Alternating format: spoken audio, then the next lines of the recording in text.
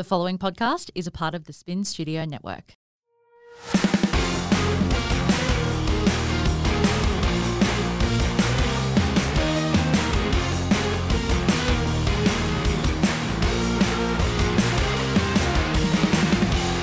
Hello, sunshine, and welcome to She Was the Fire. It's time to stop dancing in the dark. Let's start your fire and ignite your spark. Welcome to episode 6, and it's basically like, I guess, part 2 of last week's episode. So today I'll be getting into the nitty-gritty of weight loss surgery, everything from the process of finding the surgeon through to like what I eat now. But before I get into today's episode, again, I just want to do another disclaimer to say that anything that I'm saying today is simply me sharing my personal story, and it's not me making suggestions, recommendations. I'm not advocating for anything. Anyone who is on their own health and fitness journey should speak to professionals and do your own research, because what is right for me can be very different for what is right for you, and everybody's body reacts differently. So before we kick off, what have I been up to this week? So firstly, we had some new starters start. So I talked about the last couple of weeks I'm going to be doing all that training with the new people at my work, and they have finally started. It's very busy upstairs where we all work, new faces, new perspectives. And it's just great to have new staff because you get like a fresh outlook from someone who's basically like an outsider. When all of us have been working on these projects and these clients for so long, someone can come in with all these new ideas. So it just really brings in a new vibe to the place, which is really exciting. And of course, I released the first part of this weight loss series, and I've discussed on my Insta story that I was very nervous, and I did talk about it in the podcast last week to talk about my weight loss surgery. But now that it's out there, it does feel like a literal weight off my shoulders, pun intended. And it was funny because I was saying like, oh, I'm nervous. And some people were like, why? It's like, because like, it's a lot. I just said like 30 times in one sentence, because it's a lot to share something so openly about yourself that can, be perceived by some in a negative way and could impact the way that people see me and see me differently. And obviously if that's how people choose to, see what I've done, then obviously that's their choice and they're probably not the right people for me anyway. But, it is hard to open yourself up to something that really is a taboo subject. I had a lot of people, surprisingly, sliding into my DM saying that they've also had the surgery and haven't told people. And so it really highlighted to me that there are a lot of people who have had this surgery and are not discussing it. And there was even more people that were interested to know specifics because they've wanted to do it too, but then they've also been scared to pull the trigger because they're worried about what people might think. And it just is so upsetting to me to think that people, and even I did this, that people wouldn't do what's right for them, what's right for their body, and what could have a huge positive impact on their lives because of what some strangers might think or some sour, jealous family members. It's like not everybody can understand how difficult, obesity is unless you've experienced it. And so to live your life by someone else's judgment is just heartbreaking to me. And so I'm so glad that I was able to get over that hurdle for myself. And, if there's anybody else out there who's listening to this, I hope that you can also, I'm not sure, I just hope that this helps you in some way feel freer to make any choice that you want for your life. And that is something that I do want for this podcast because it's something that I do on a daily basis. It's like I always, I feel myself being like, oh no, what will people think all the time? And then you have to be like, no, what do I think? That's what's important. And so I just hope that this podcast can help other people have that correction in their brain too, where instead of worrying about what other people think of your life, you're just worrying about what you think of your life. Anyway, so I just wanted to also just say wow, thank you so much for the response. As I said, I was very nervous and I never really expected to get any hate, and I didn't get any hate. That wasn't what I was expecting. I was not even concerned about that. It was the people who quietly just unfollowed me because they didn't trust me anymore. That was more what I was concerned about, and I guess I'll never know if that happened because I gained a bunch of followers that day as well. So I won't know if you left or you came or whatever, but if you're new here, welcome. And thanks for joining us. It's felt really good to get it out there finally. It felt good to have, a really positive response, and to know that maybe I had a positive impact on other people that were listening, even other people who had said like, look, that's not my journey, but it did help me like think about my own weight loss, and I really did feel seen because I feel the same way. Like I just feel like I'm on a merry-go-round, and so that was really nice as well. All right, let's kick it off. Today's fire starter is My Way by Calvin Harris. My way, my way. That was good singing, right? Especially with this cold. And the lyrics to that one, you were the one thing in my way. Why wait to say, at least I did it my way. And that, of course, really rings true for this episode. It was he wrote it about, I think, Taylor Swift. So the rumor mill goes, either way, it's probably about a relationship. But for me, it's my relationship with food and my weight. I really felt like the one thing in my way. And so why wait to say that I did it my way? So that's why I thought that was a really good song for this episode. All right, let's ignite today's topic. We're getting into the nitty-gritty of weight loss surgery. I did ask for a few questions. There were a lot of very similar questions, and some of it I will already be touching on when I kind of go through this story, but I'll also do some sort of Q&A at the end as well. So if you haven't listened to part one, obviously you need to go do that first because it gives everything more context. But I did say that I have had weight loss surgery in the first episode. So that's what we're getting into. So once I had decided basically to get the surgery, that's what I'm going to talk about now, what happened then. And what I did was a lot of research. I joined a whole heap of Facebook groups who talked about weight loss surgery in Australia because there were some that I looked at online that were in England, that were in America, and the medical practices and the rules and guidelines over there are very different. So very quickly I realized I've just got to make sure I'm following an Australian Facebook site to just make sure that if you are whatever country you're doing this in, it's better to get your it's better to be part of a community that's in the same place as you, because sometimes rules and guidelines can be different and they can vary from different countries. For example, one of the British ones I was on talked a lot about getting lap band surgery, whereas in Australia now, lap band is not really seen as an acceptable form of weight loss surgery. It comes with a lot of risks, and it has over time had a negative impact, and so they don't really give that surgery very much in Australia anymore. So I found that pretty quick that you have to follow somewhere that's specific to your town. So from those Facebook groups, I started to see different trends. I sort of tried to look for things that were pros and cons that people were talking about with weight loss surgery, and I went through a lot of older posts on those forums, and then I started writing down some really key questions, sort of things that I perceived as like key cons to this whole thing, like some of the risks that were involved. So some of the things for me were like, what are the risks? Does it work long-term? What are the long-term risks? Is it reversible? How will it impact my irritable bowel syndrome? There was a lot of talk of hair loss. I wanted to find out about that. And then there was also a lot of chat about not being able to drink water after the surgery. People still to this day, years after the surgery, can't consume water. And that's a really big deal to me, like a really big deal. Water is a big part of my life. And as I've said, I have IBS and I can't drink sugary drinks. So when they add that like fake sugar stuff to like Diet Coke and sugar-free cordial, that kind of stuff, whenever they put that in, that actually makes me quite sick. It's like a really bad trigger for my IBS. So I knew that if I was going to be going on this health journey and I can't drink sugar-free cordials and soft drinks, which is what a lot of people do in the forums. Like if I can't drink those and I can't drink water, what do I do then? So then I met with a friend that I knew had also had the surgery and asked her a bunch of questions and asked for their firsthand experience.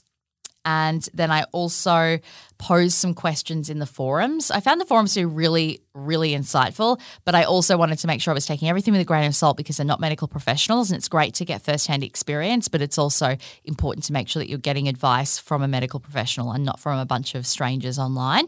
So it was good to sort of form ideas and questions that I could then pose to my doctor. So basically I started doing some research into good surgeons in Queensland. I know a lot of doctors, so I reached out and asked a lot of doctors who they recommended, and this particular name kept coming up. Look, I don't want to go into the surgeon that I used. I'm happy to discuss it. If you want to slide into my DMs and ask me about the surgeon's name, I will do that, but I don't want to get into a whole public thing. And so I ended up going with a surgeon who had a very good reputation based here on the Gold Coast. And so then I booked in with them. I have private healthcare, thankfully. I'm lucky enough to have private healthcare. And so I booked in with him, and then I just sort of laid out all of the things that I perceived as pros and cons and asked lots of different questions. And that first initial meeting is kind of understanding whether I wanted to go with what I could see the options are: the gastric sleeve, the lap band, which I said no one really does anymore, so that was pretty quickly ruled out, and then the mini gastric bypass. Now, I will say I'm not a professional on what each of those means, so I'm not going to get into definitions. There's plenty of stuff on Google if you want to go look that up. But it was important for me to understand like the differences and talk to the doctor about what he thought was best for me. And basically from my understanding is that the sleeve is the more commonly used one. It's like 60-40%, I think.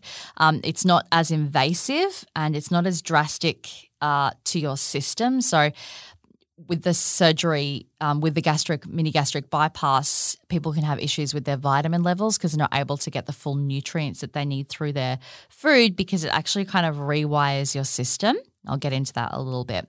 And the other thing with the sleeve is it's not reversible, but the gastric bypass is reversible.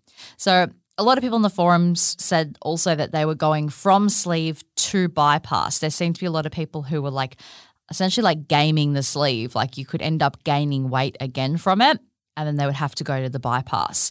And I will say it's important to note that not everybody qualifies for both of those surgeries. So it really is up to you and your doctor.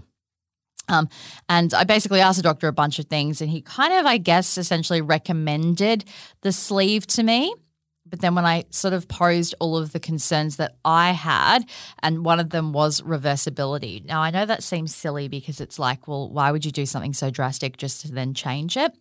But my concern was that with someone with irritable bowel syndrome, these surgeries can either improve it or drastically make your IBS worse. And I did not want to have a life where my irritable bowel syndrome was worse. So I just thought to myself, I want to have the option in case anything does go wrong to reverse this. Also, down the track in years to come, there's, lots of, for instance, the lap bands. There's been lots of big issues that people have had with that medically. And people had to go from the bands to the sleeve or from the bands to the bypass because they've had so many dramas with it. So I felt that reversibility was a big deal to me and it was kind of a real sticking point. And my doctor said, well, if that's like what's the important thing for you, then I recommend the bypass. And I actually said to him, Sam actually said to him, because I took Sam with me to make sure I was asking all the right questions. When you're single, you got to take family members, guys.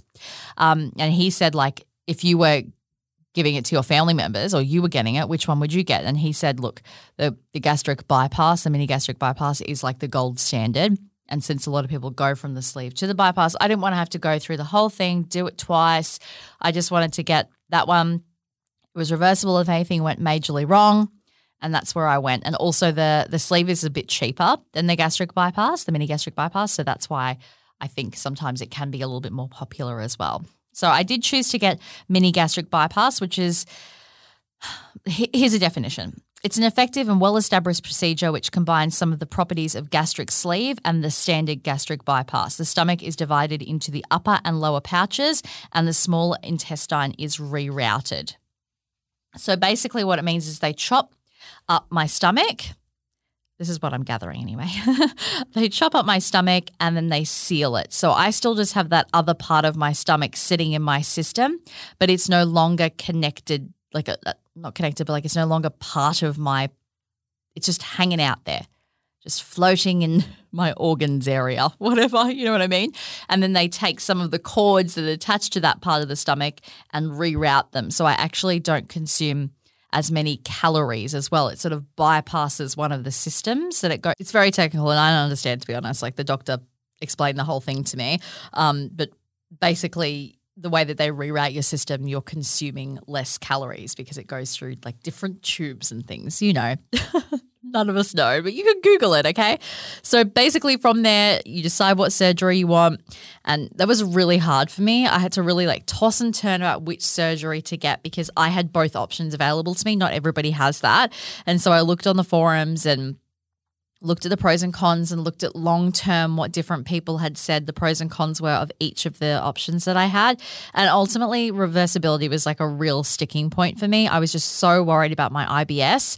This is a huge lifestyle change and if my IBS was really triggered by this down the track, like I would be screwed. Living with IBS worse than what I had prior, and it was pretty bad, would be like unbearable.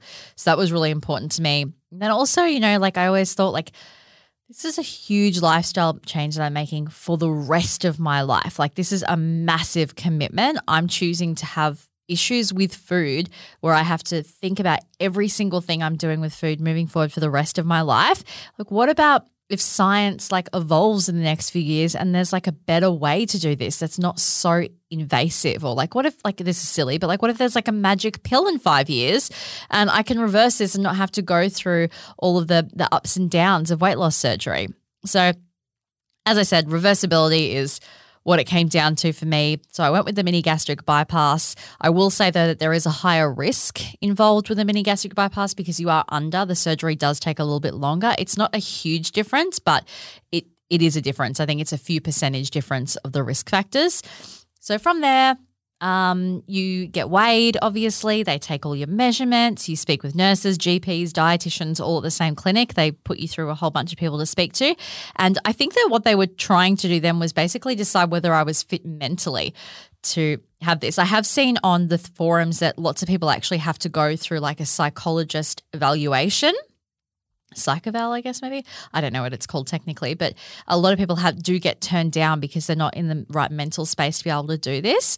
And so they would like ask me questions that I felt like they were trying to determine where I was at. So it was things like, why do you want this surgery? What impact do you think it's going to have on your life? Like, what are your long-term plans with this surgery?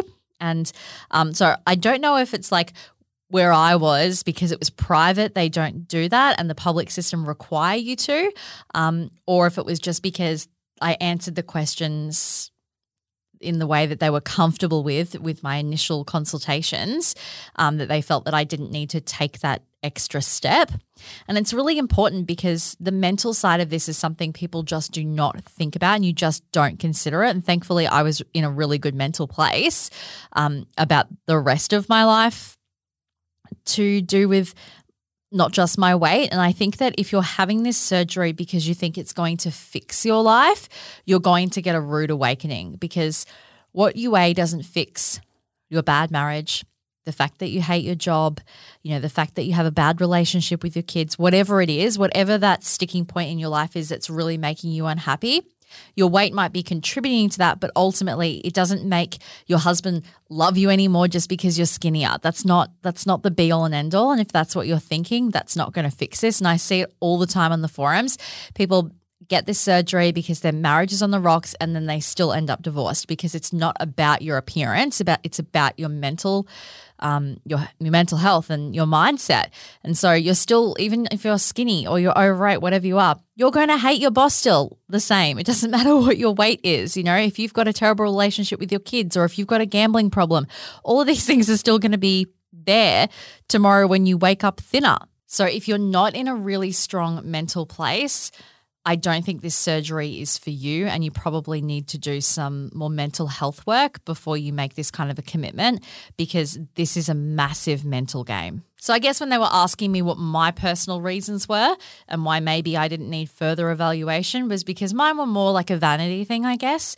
I'm a single person with a disposable income and all I could do was really shop at Kmart because that was all that was really available size-wise to me. And what I really wanted was to be able to walk into any store and purchase on-trend clothes. It's not like, obviously I have money so I can walk into those designer places if I want to, but it's more like I want to be able to walk into H&M and I want to be able to walk into Zara and buy the clothes that I want and like look trendy and feel confident when I go to events and stuff like that and I'm photographed. I wanted to feel more confident. And I also, the fashion labels don't cater to plus size women as much as they some of the labels go up a few. It's always online. You can't walk into a store and try it on like a normal person, or it's in the back corner attic with the leaky fucking aircon dripping down. It's like, this rack is for you. It's great. It makes you feel so uncomfortable. And I just wanted to be normal with fashion, and all of my friends are so trendy, and I just want to be able to wear the things that are on trend that aren't available in my size. if you're overweight, that the freaking fashion industry does not cater for curvy girls. And so that was one of my things. I'm like, I just want to be able to like feel more confident in the way that I look. But I never said anything about like, I was never unhappy with my life, about my job. It wasn't about my relationships with people. It was none of that stuff. And like even now that I'm that I'm thinner, the single thing is still not like people are like, oh, you're going to get out there now? It's like, yeah, sure, I wasn't huge on like getting naked when I was overweight because I was uncomfortable. But still now it's like a relationship is just really not on my radar. So it wasn't ever about any of those things for me. And so I can see that if I had answered that it was about changing my whole life, and I was still quite a confident person. I was confident in a different way, but I was still like really confident in my abilities at work. I would still, go to meetings and be confident in myself, confident in my personality, all that kind of stuff. It was just the weight thing that I had issues with. And I did feel uncomfortable sometimes when people would look at me. And yeah, it was more about that for me. So I'm not really sure exactly how to put it into words, but from what I can see on the forums is there's a lot of people who put a lot of weight in this surgery for it to completely change their life. And yeah, it does completely change your life in the way that you consume food, but it's not going to fix your mental and it's not going to fix your emotional problems that aren't actually anything to do with the weight. And that is the concern, that you actually need to address all of that stuff before you get this surgery. I was lucky enough to not have any mental health issues and the only thing be like, I want to be able to get dressed up and feel comfortable in my body. And that was really all that it was for me. So thankfully I had private healthcare, as I said. And so the surgery, which is a question a lot of people have asked, ended up costing me about $6,000 to $8,000. I will say though, about a month after I had the surgery, my healthcare system changed and they now no longer cover weight loss surgery. So thank fucking God I got in just at the nick of time. But I think if you were to pay outright for the mini gastric bypass, it does cost about $30,000. So it's not cheap. But I will say a lot of people in the forums discuss how you can get your superannuation out if you can have your doctor say that, your obesity is impacting your health, which for a lot of people it is, you can actually access your super early to pay for it. So if that's something that you are interested in, I know that that's something that you can do. However, I obviously was private, so I don't have to worry about that. And then I basically chose a date with the surgeon. So it was about making sure that it was a date that Sam was in the country because I'd have to be off work. And yeah, it was just booking it in then. And so then 2 weeks before the surgery, what you have to do is go for 2 weeks on shakes, OptiFast shakes. You can't choose other ones. It's OptiFast. And that was fucking hell. My IBS did not like the shakes. Let me tell you a story. That was horrible, but I did lose 8 kilos. Now, it's really important that you do the shakes because what happens is if you're an overweight person, you have a larger than life liver. So your liver is really big. And so when they cut you open to do the surgery, your liver actually gets in the way of your stomach. And so the surgeons can't actually perform the surgery safely.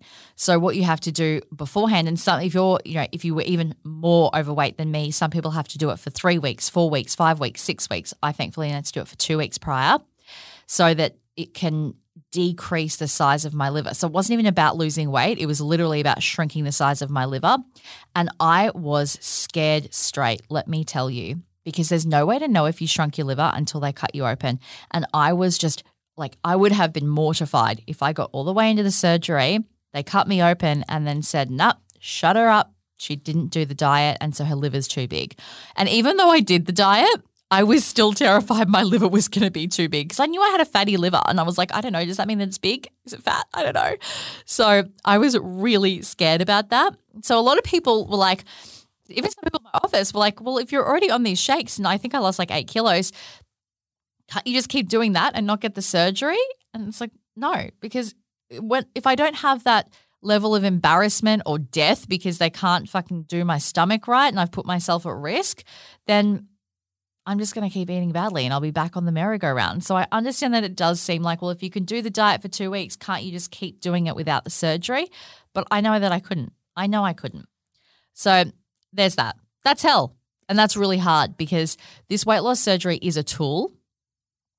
And once you've had it, it does make eating certain things easier because you can't physically do it.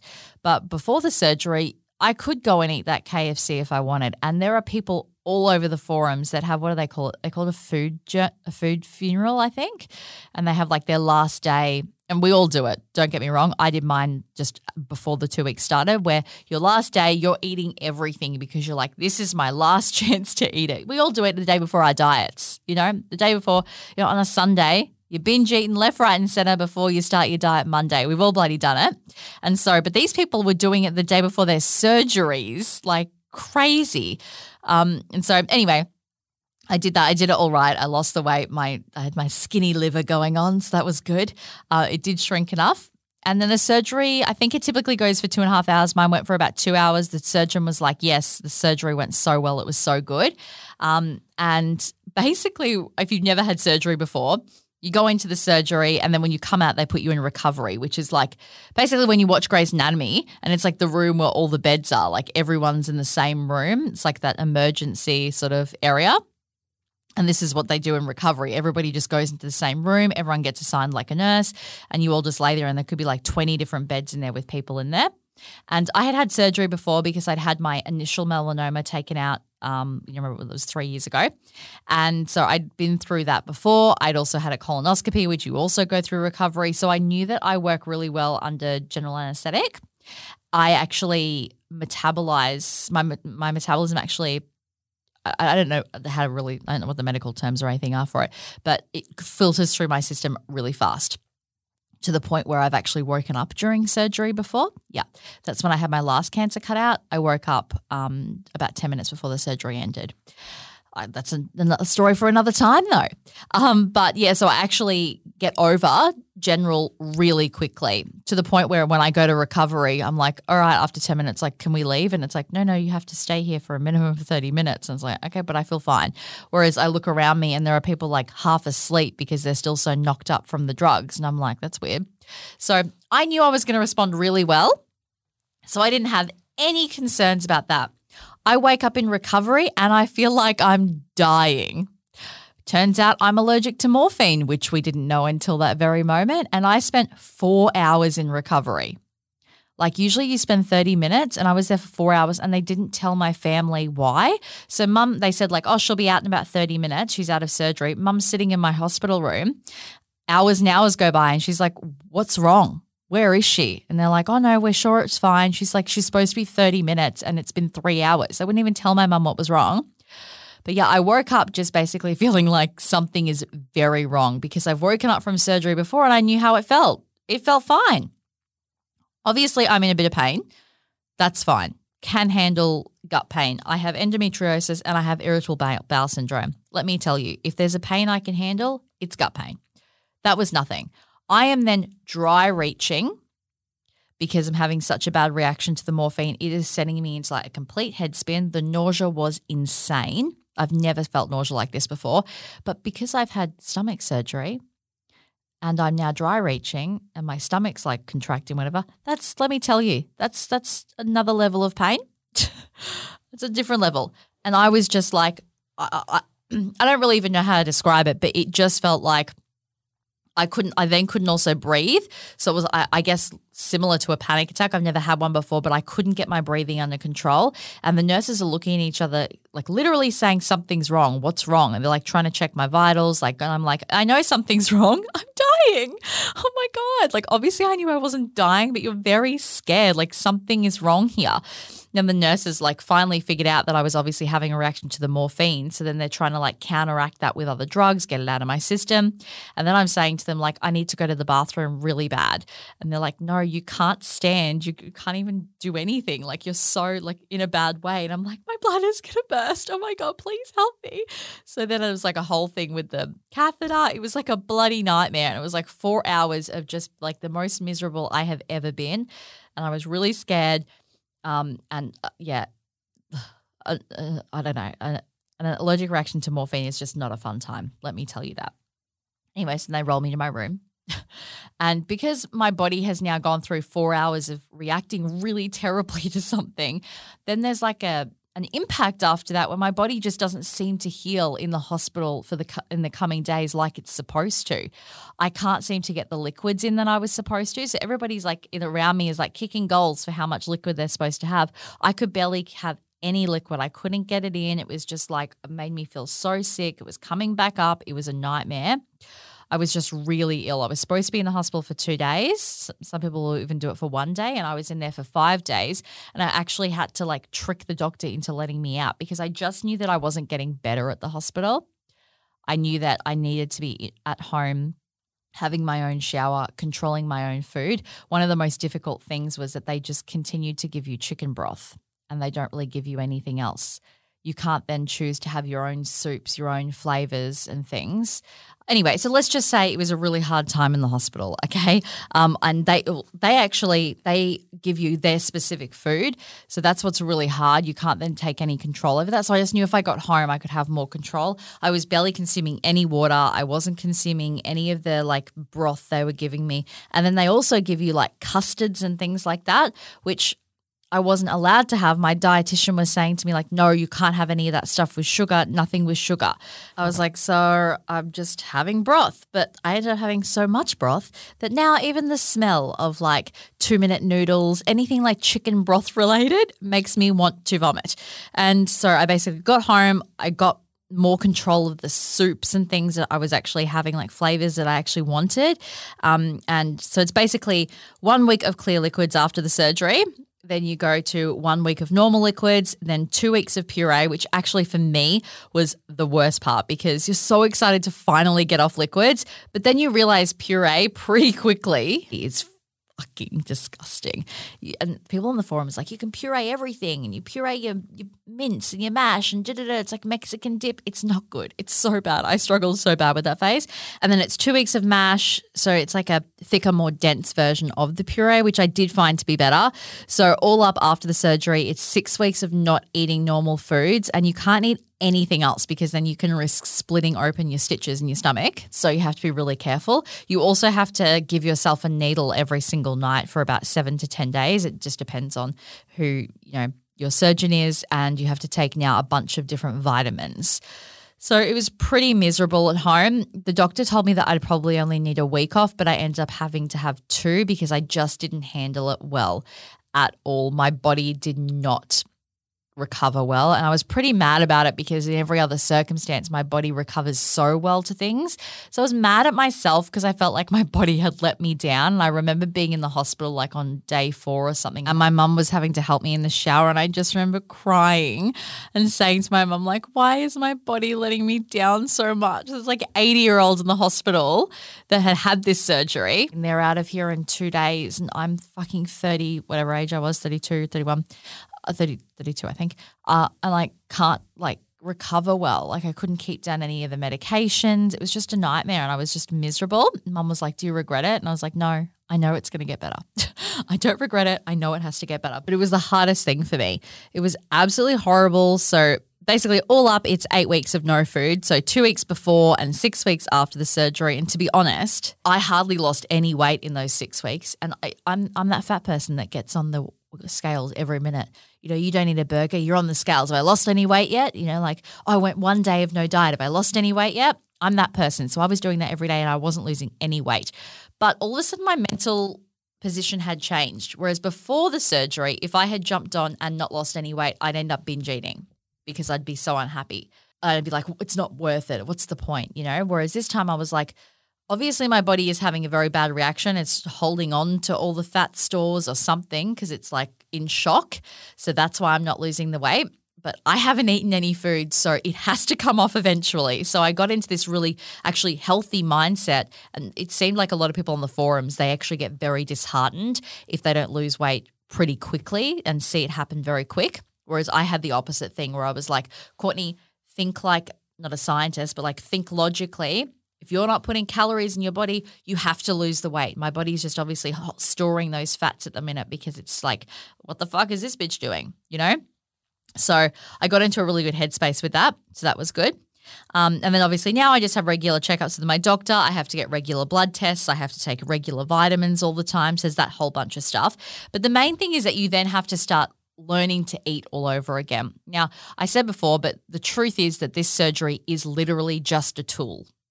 And you can game it. If I just sat at home and ate small amounts of bad food but ate it consistently throughout the day, I wouldn't lose the weight.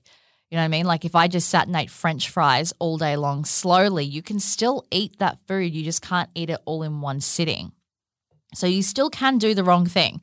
And you have to teach yourself all over again. So I started with like easy things like, you're starting with mash and then I'm start going to fish. But then when I tried beef, that got lodged. It wasn't good. You have to chew things like a lot more than you used to, like so much chewing to just get it down because it feels like almost like your esophagus is tighter, like it can't fit things in there. And so some of those kinds of things were hard. I had to work my way up to steak. And then the other really hard thing was I had to learn how to drink water again. And I'd said to my dietitian, I said to you, like, water is a big thing for me. And I said to the dietitian, can you tell me that we can fix this? And she said, look, I can't make any promises. A lot of people can't have water, but you can train yourself to do it. Let me tell you, after the surgery, all I wanted to do was have water because I was so parched, but it was horrendous. I don't even know how to describe how water is, but it's like heavy. That's the only way that I can describe how water feels. Heavy. And I'd done all this research to learn about alkaline levels before the surgery, and apparently particular alkaline levels are a little bit easier to tolerate. So I'd gotten Fiji water, which was one of the best ones I could get my hands on. I do not like the taste of Fiji water, but apparently that was the easiest and most palatable. And if it was like icy cold, it was a little bit easier. So every day I would like have this water and just force myself, even though as bad as it was, like feeling for my body, I keep forcing myself water and water and water and water and water. And I see a lot of people have this surgery and they don't do that. And still to this day, they can't really drink water unless it's got like a bit of cordial or something in it. And I drink gallons of water now. Water is completely fine for me. It doesn't matter. Tap water is not great. And if it's room temperature water, that's a little heavier as well. But if it's like straight from the fridge, Mount Franklin, pump, whatever it is, any kind of filtered water, I'm sweet. Still water. I cannot have carbonated drinks anymore. It just makes me feel funny in the stomach. It's not bad necessarily, but I just don't really like the feeling. So I think I've had 2 sips of a lemonade in the past year. So carbonated drinks out the window. I also formed some lactose issues. So ice cream, custard, milk are very bad triggers for my system now, so I try to avoid those and have lactose-free versions of milk. Sometimes I'll have ice cream, but it'll be a very minimal amount. So no carbonated drinks. If I want to drink alcohol, I can get drunk like this. The minute I have a sip of alcohol, I can feel it in my body. And I used to be able to drink a lot before. It would be really hard to get me drunk. Even though I'm not a big drinker, I could consume a lot of alcohol before I got drunk. And now it's like I'm anybody's after one drink. It's not. So I very rarely drink anyway, so it's not a big deal. But I usually can just have one cocktail and then I'm kind of done. And it's hard because also you have to reprogram the way that you eat and drink at the same time because you have limited amount of space in your stomach. If I drink a big cocktail, it's hard for me to then eat dinner at the same time because it takes up space. And there's like all these rules about you have to wait 30 minutes before you eat. So you have to stop drinking 30 minutes before you eat and you can't start drinking until 30 minutes after you eat. I don't really stick to those rules. I'm not a role model when it comes to this weight loss surgery. I'm bad at that, and I potentially could be stretching my stomach a little bit because I find it so hard not to have a sip of water. So I have like a little sip of water when I'm eating my food, which is bad. I don't advise that, but it works for me, so I'm fine with it. And then the other thing is because you can't get all these nutrients anymore, you can't eat like your full meal, you have to focus on protein. So everything that I would eat when I go to a restaurant is all I'm looking at is like, what is the protein that I can eat here? It's like, you want a pasta? No. Those carbs are going to waste way too much space. That stir-fried, that rice, that sushi? No. That's way too many carbs in that. That's going to take up all the space in my stomach. Rice will even expand more. I just need the meat. So you start to really focus in on protein. Also, any high fatty food, oil, kind of junk food and stuff, I don't want it anymore, which is the biggest change for me. I just like if you're like Macca's, I don't crave it like I used to. It changed my relationship with food in such a way that I cook basically every meal now, which was good during ISO because it's like breakfast, lunch and dinner. That's all I wanted. Whereas if I had gone into ISO before this weight loss surgery, I would have just been having Uber Eats every single bloody meal. McDonald's, KFC, you name it, I'd be eating it. Whereas now I just have this craving for like good home cooking food. And it's not necessarily always healthy. Like I have a lot of pastas and things like that where it's mainly like a chicken pasta and I'll focus on the sauce and the chicken and a little bit of the pasta, or I'll have a stir fry and I'll have just a small amount of the rice and mostly it'll be the veggies and the chicken or the beef or whatever. But yeah, it's just about training your body again. And also chocolate. I used to be like chocolate's number one fan, and now I very rarely have chocolate. But I will say that my fat brain buys chocolate. I have so much chocolate in my house. I buy chocolate like I'm still eating it every single day. I can't control myself at Woolworths. I'm like, ooh, cherry ripe. Yes, please. Put that in my chocolate stash because I didn't eat it. Or I'll eat one bite of it and be like, oh, that's enough. I just don't really crave those sweet things like I used to. I have more of a craving for sweet and savory at the same time than I used to. So like popcorn that's sweet and savory at the same time. I really, really like that. But yeah, other than that, it's just been a very big change to your taste buds. Certain things just taste a little bit different to what they used to. Things that were sweet taste so much sweeter to me now, so I just don't really want them. I don't really crave having like carbonated drinks like Coke. I never drank Coke before, but I like lemonade and Solo and things like that, Sprite. I never have that really anymore. I don't really feel like it. And I pretty much had a salad every night for dinner for months on end after that. So as much as it seems like it's like, oh, you just had the surgery and you lose the weight because you can only eat a small amount, it's like, well, actually, I really changed the food that I ate and I eat a lot healthier now. So even when, I'm having pastas and things like that, that's not the healthiest, but I am still focusing more on the protein portion. But I'm making everything from scratch at home, and it's a lot healthier than if I was to order it in from Uber Eats, So even though I'm still not making always the healthiest choice, it's still a lot healthier than it was. And that's the main thing. My diet is completely different to what it used to be. And I'll still order similar things. So I used to order steak and fries all the time when I go out for dinner. I still order it, but I hardly have any fries. I'll eat the steak. That's what I'll focus on. Or I'll eat some of the salad, whereas before I would never eat any of the salad. So it's still similar, but also very different. This is just like a tool, and you have to like use it to the best of your ability. I'm definitely not the poster child for weight loss surgery. I don't do everything perfect.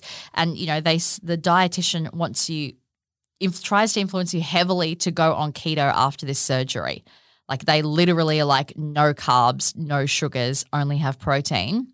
And I was like, oh my God, I can't do that. As I've said on the previous podcast, keto makes my body very upset. It triggers my IBS. So I had to like really work with the nurse and the doctors there to say like, can I still have some carbs? Because I was really confused because I was like, are you recommending I don't have carbs because I'm not allowed to have carbs now that my body has changed its structure? Is carbs in the first 6 months dangerous, or is it just that you're trying to get me to lose weight quickly? And I ascertained pretty quick they were trying to get me to lose weight quickly.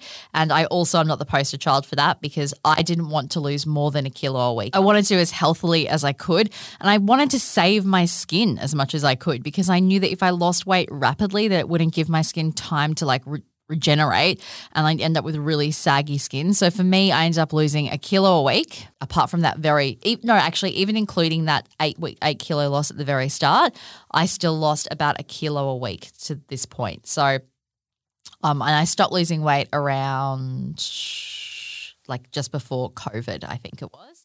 So I've kind of leveled out now, and I've lost 110% of my excess body fat. So my doctors tell me. And I lost a total of 45 kilos. So I started at 109 kilos. And yeah, that's basically what it's like. The meal sizes, let's talk about that. That was a question that I got a lot. And initially, the meal sizes were very small, and some days are better than others. And you're kind of looking at like a third of a cup or something initially you were eating. Now, if I go to a restaurant, I don't think anybody would notice that I'm eating less than them unless they obviously knew. And I'll have like, I'll go with my friends, we'll share an entree. So I might have one dim sim or something, and then or steamed dumpling or whatever, one chicken kebab, from a Thai place, chicken satay, and then I'll just have a stir fry and I'll just sort of pick and eat the meats and stuff and maybe a bit of the noodles and a bit of the vegetables. And I'm probably eating, I would say, maybe half of what normal people are eating. So if you're eating a full steak, I'm probably eating half of the steak. And so it's not that different. Initially I would only be able to have a few mouthfuls of the steak for the first few months, and it really was like I could hardly eat anything at all. But the surgery changes your hunger hormones as well. I don't know the technical words for it, but it doesn't make you as hungry. Now I have my hunger stuff back just like normal. And I still have that fat brain, as I said. I'm ordering things the way I still used to order them, and I'm buying things at Woolworths that I used to, and then it comes to my plate and I'd be like, yeah, I didn't want those fries. What was I thinking ordering those onion rings? Like, I don't even bloody want those sides, and I still do it all the time. This surgery is a big fuck with your head. It's a big mental game.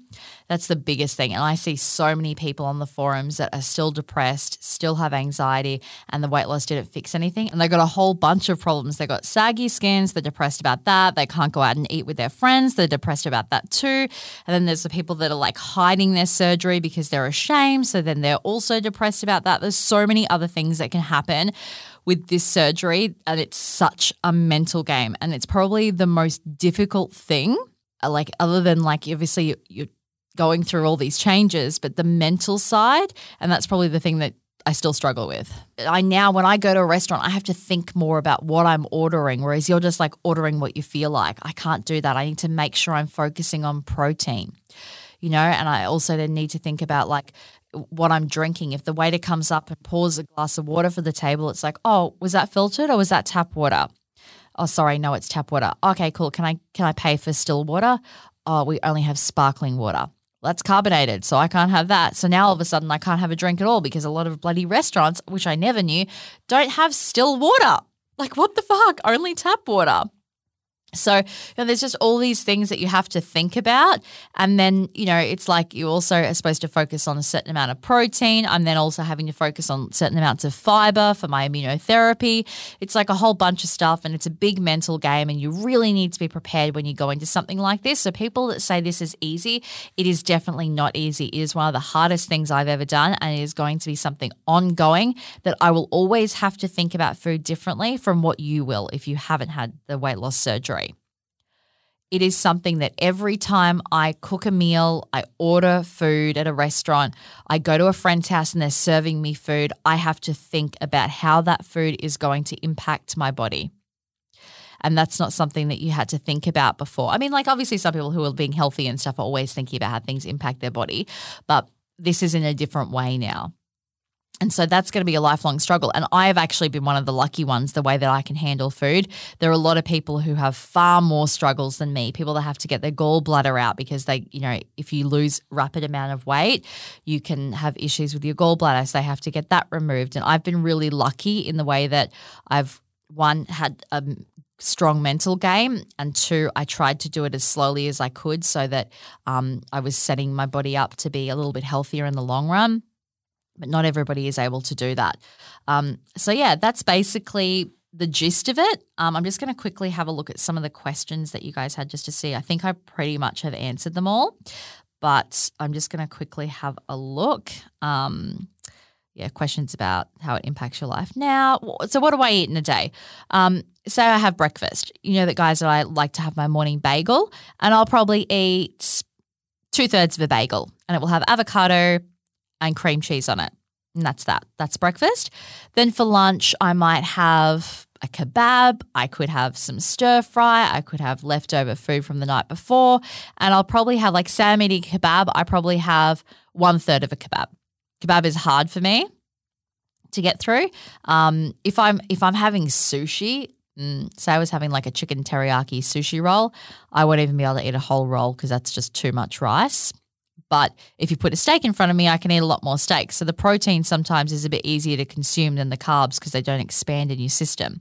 So it's just about sort of being a bit strategic. And then I'll go home at night and I usually have a salad with protein. And that's usually what I have. And then I will have some sort of a snack, which is usually like some popcorn. I'm really into veggie chips at the minute, which are not healthy, but I'm eating those. But the thing with this is that I can't really overeat.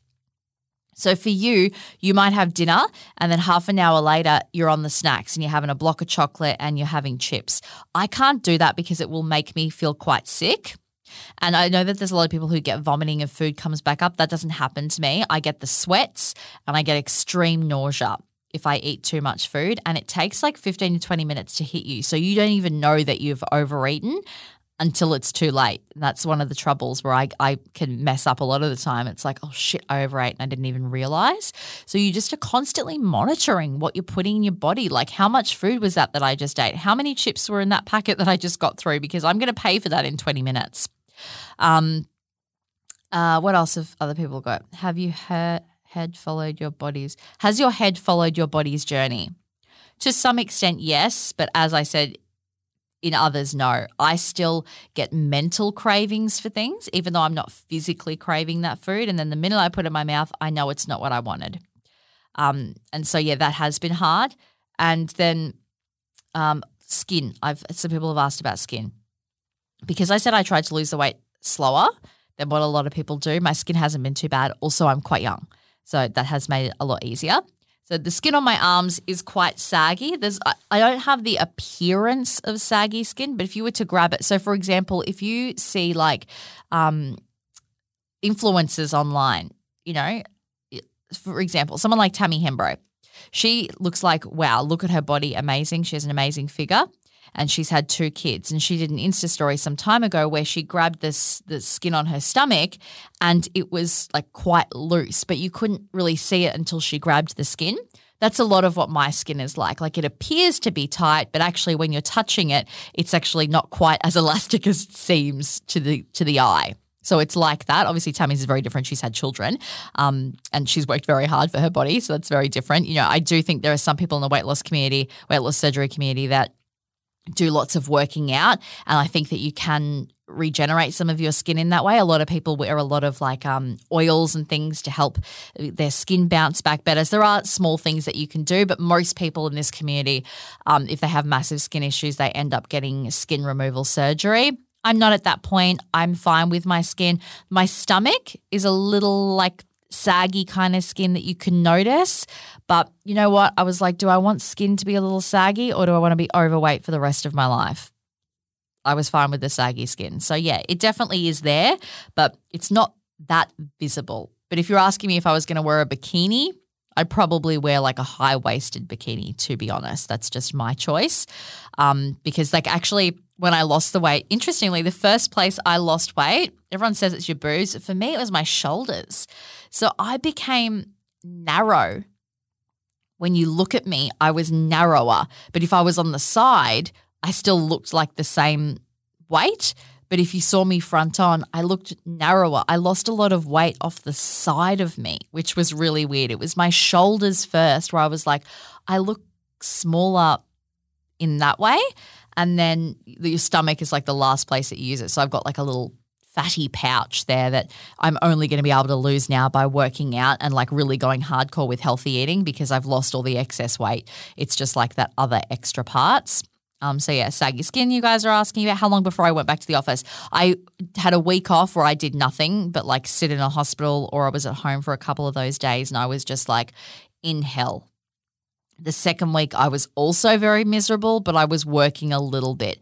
But most people just have 1 week off. I, of course, had a bad reaction. So it's a little bit different. Everybody's body is very different, but I would try and plan just in case you need to have 2 weeks off, especially if you have a job where you are physical, like you're on your feet a lot and that kind of stuff.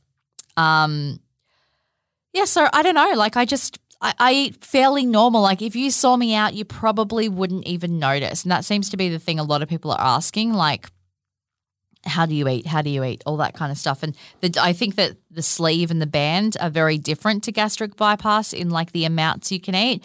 And I've been surprised by how much sometimes I can eat. And then other days it's less and I can barely eat anything at all. So it really just depends. But for me, this was the right choice that I made for myself. And it's been great. It's been very hard, but the reward has been worth it. Like the feeling of being able to walk into Zara and just try on anything in the store, that has meant more to me than like that I can't binge eat a whole block of Black Forest, Cadbury chocolate.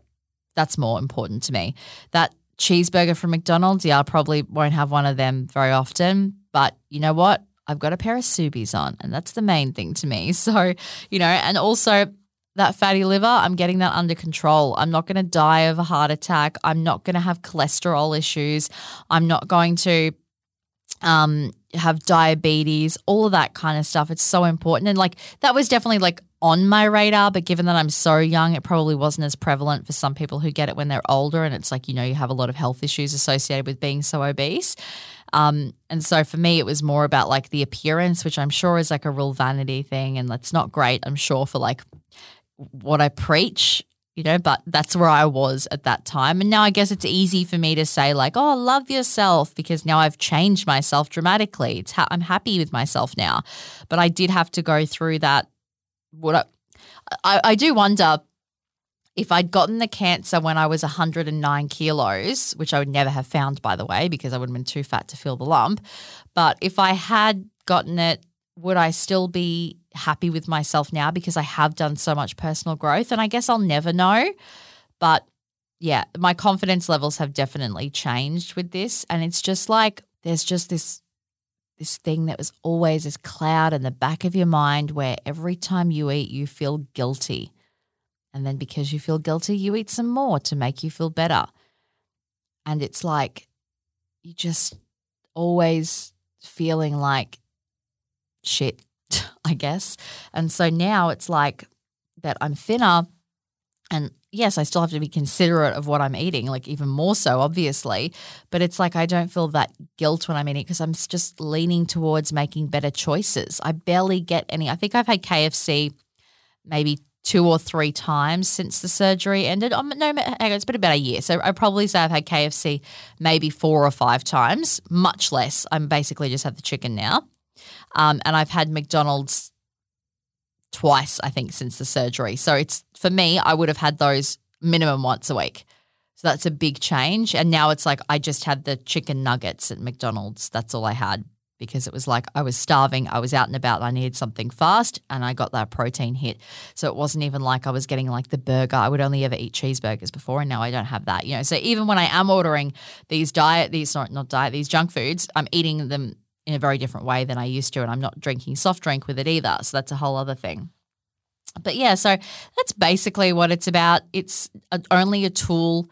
People can game it and still gain the weight back. As I said, you can eat a small amount of French fries consistently throughout the day and you can still gain weight. So if you don't use it as a tool, then it's not going to work for you and it won't work long term.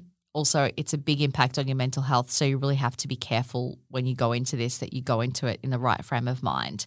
So yeah, it was the right decision for me.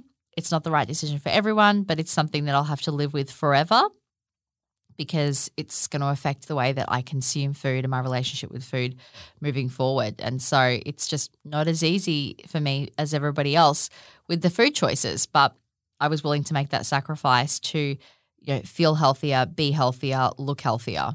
And that's what the priority was for me. And it's also my energy levels. I don't feel like I've got necessarily more energy, but I don't lose my energy as fast. Whereas I feel the same when I wake up in the morning, my energy levels feel the same. But if I was to go for a walk or go shopping around Pacific Fair, 10 minutes for me was oh, I'm puffed, I'm over it. Whereas now it's I can go all day.